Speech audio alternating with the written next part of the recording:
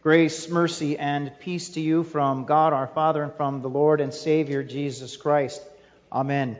How many times have you watched a movie, a thriller, when one of the major characters in the film dies, only to make a surprise reappearance later? Most of the time, the character in question might have faked his or her death. Maybe they just narrowly avoided death. And because of circumstances, other people in the story, including maybe even us, assume that the person has died. When our Lord Jesus was brutally crucified, His body endured an enormous amount of stress and abuse before it just simply gave out, and it just couldn't take it anymore. Our Lord had died. Or did He? You may have heard of something called the swoon theory. And that theory says that Jesus didn't really die on the cross at all. It just looked like He was dead. He only appeared that way. The problem with that is that has profound implications for you and for me. First of all, it means that we're misrepresenting God by what we teach and preach, Christ crucified, and that He actually died. Second of all, without Christ's atoning death, we have no forgiveness. And without Christ's miraculous resurrection, we are still dead in our sins. So how can you know that the whole Holy Week gauntlet was not just a big production to fool the world into thinking that Jesus was more than just a man? Well, don't worry. John tells us so. John outright tells us that Jesus has died, but John also takes important notice of an important detail in his gospel in chapter 19. And here's what he writes there. Because it was the day of preparation, and so that the bodies would not remain on the cross on the Sabbath, for the Sabbath was a high day, the Jews asked Pilate that their legs might be broken and that they might be taken away. So the three that are there. So the soldiers came and broke the legs of the first and the other who had been crucified with Jesus. But when they came to Jesus and saw that He was already dead, they did not break His legs. But one of the soldiers pierced His side with a spear, and at once there came out blood and water, hence the title of the sermon. He who saw it has borne witness. This is John, the disciple whom Jesus loved, the apostle John, speaking of himself, who was there at the foot of the cross. He who saw it has borne witness, and his testimony is true, and he knows that he is telling the truth, that you also may believe. For these things took place that the Scripture might be fulfilled. Not one of His bones will be broken, and again, another Scripture says, they will look on Him whom they have pierced. It was not until the Roman soldier finally took the tip of a spear and poked it into Jesus' side that blood and water poured forth. And in addition to the fact that these things happened so that Christ might fulfill the Scriptures and so that the Scriptures might be fulfilled in Christ, Dr. Gerard Stanley writes a medical explanation for why the guard sticking Jesus with the spear is important, especially when it comes to the swoon theory. So here's what he writes, and I'm going to read it directly from this because I don't have a medical background. So I'm going to read it right from here, and hopefully I get it right. The spear would have entered just below or at the right lower ribs and traveled through the right lung and diaphragm. The tip would have passed through the heart sac, already stretched with pericardial fluid, and entered the right ventricle, which would have been stretched from congestive heart failure. As the spear passed through the pericardial sac, thin watery fluid would have leaked. The passage of the spear into the heart muscle itself, as well as into the chamber filled with blood, would have resulted in a gush of blood, water and blood. What does this mean? Because like me, you said, I don't know. I don't know what you just told me, Pastor Chris. It means that Jesus' heart had stopped beating. It means that Jesus' heart was pierced with a spear. It means that Jesus didn't appear to be dead. He wasn't partially dead. He wasn't mostly dead. Our Lord died. And that death changed everything. That death changed everything. It was a death to sin. It was a death for sin. Your sin, my sin, not His. And He paid the wages for your sin by suffering full physical death. Our Lord's human body and our Lord's human soul were separated. He died a physical death. Our Lord suffered full spiritual death, separation from the Father. And we will read later tonight when we strip the altar, in remembrance of the gauntlet that our Lord walked through beginning tonight. Tonight, we will hear about Psalm 22, which Jesus quotes on the cross as He confirms His forsaken status there. Now, if we have a real death, right, not just a fake death, not just an assumed death, if we have a real death, an atoning death, then we also must have a real resurrection. Jesus comes back, truly comes back. He dies and comes back. It's not some cheap parlor trick. It's not some narrow escape. It's not some misunderstanding. It's Jesus taking death and all its brutality, all its indignity, all its hunger, and overcoming death by taking up His life again in victory and power. Water and blood. Water and blood testify to Christ's death for us, His resurrection for us, and our death to sin and our life in Him.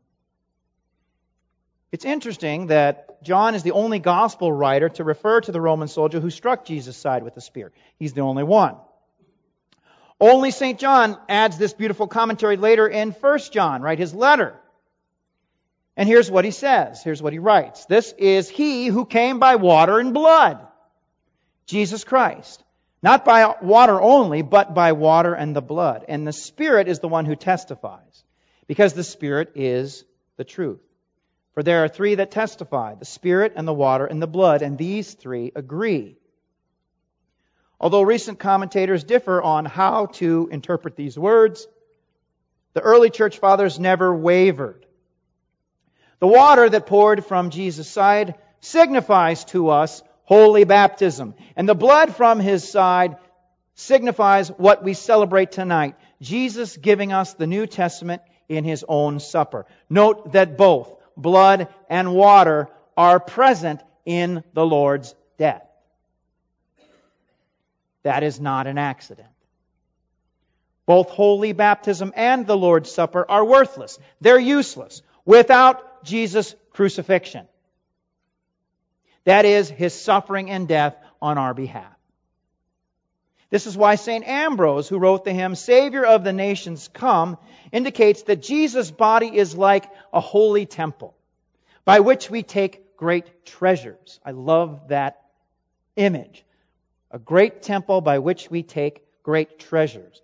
The piercing of Jesus' side produces incredible heavenly and eternal riches for the church, and they will never cease to flow this side of heaven. They are the things our Lord has commanded us to do so that we may receive our Lord Himself. The sacraments of holy baptism and the Lord's Supper literally bring Jesus to you. And along with His love and His forgiveness.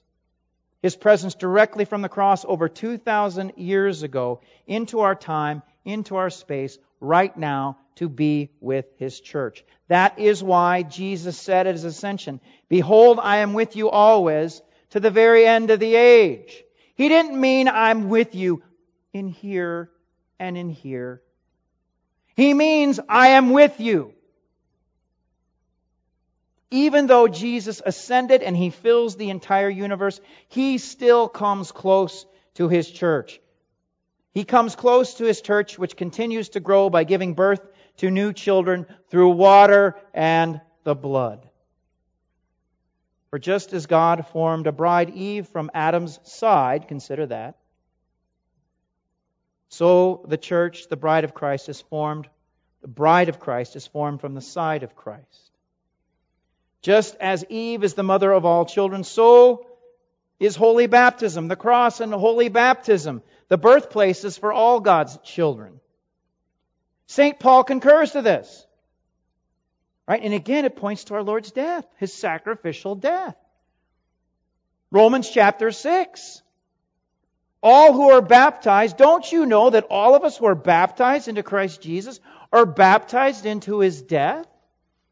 We were therefore buried with Him by baptism into death, in order that just as Christ was raised from the glory of God the Father, we too might walk in newness of life. And don't we know that if we have been united with Jesus in a baptism and a death like His, we shall certainly be united with Him in a resurrection like His, water and the blood.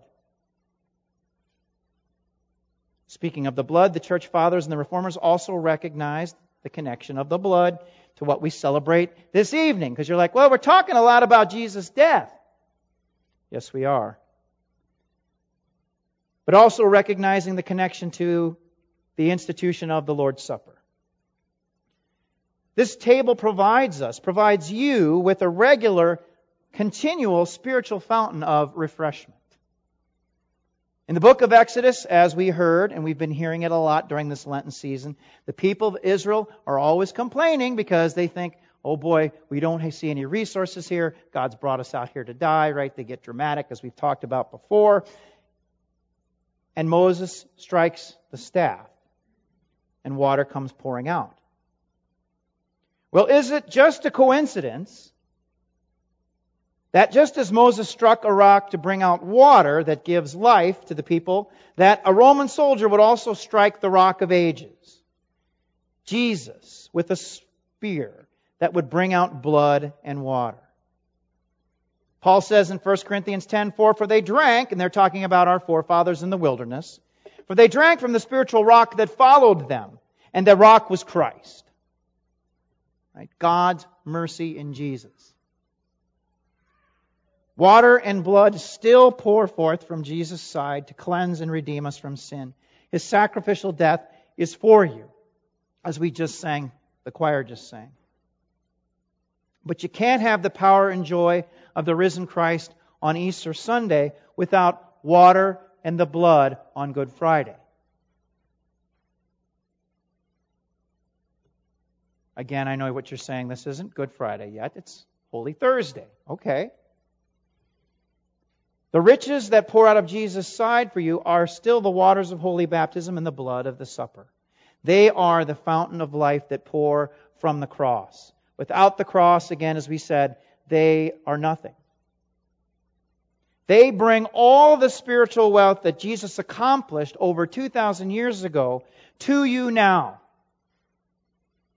It's very easy for us to talk about what Jesus did, how Jesus lived, how He taught, how He died for us. That is laid out in the Holy Scriptures. However, the Holy Spirit also works through the sacraments to draw the cross of Jesus closer to you every day amid your broken life, because He was broken for you. This is most certainly true. He died a real death.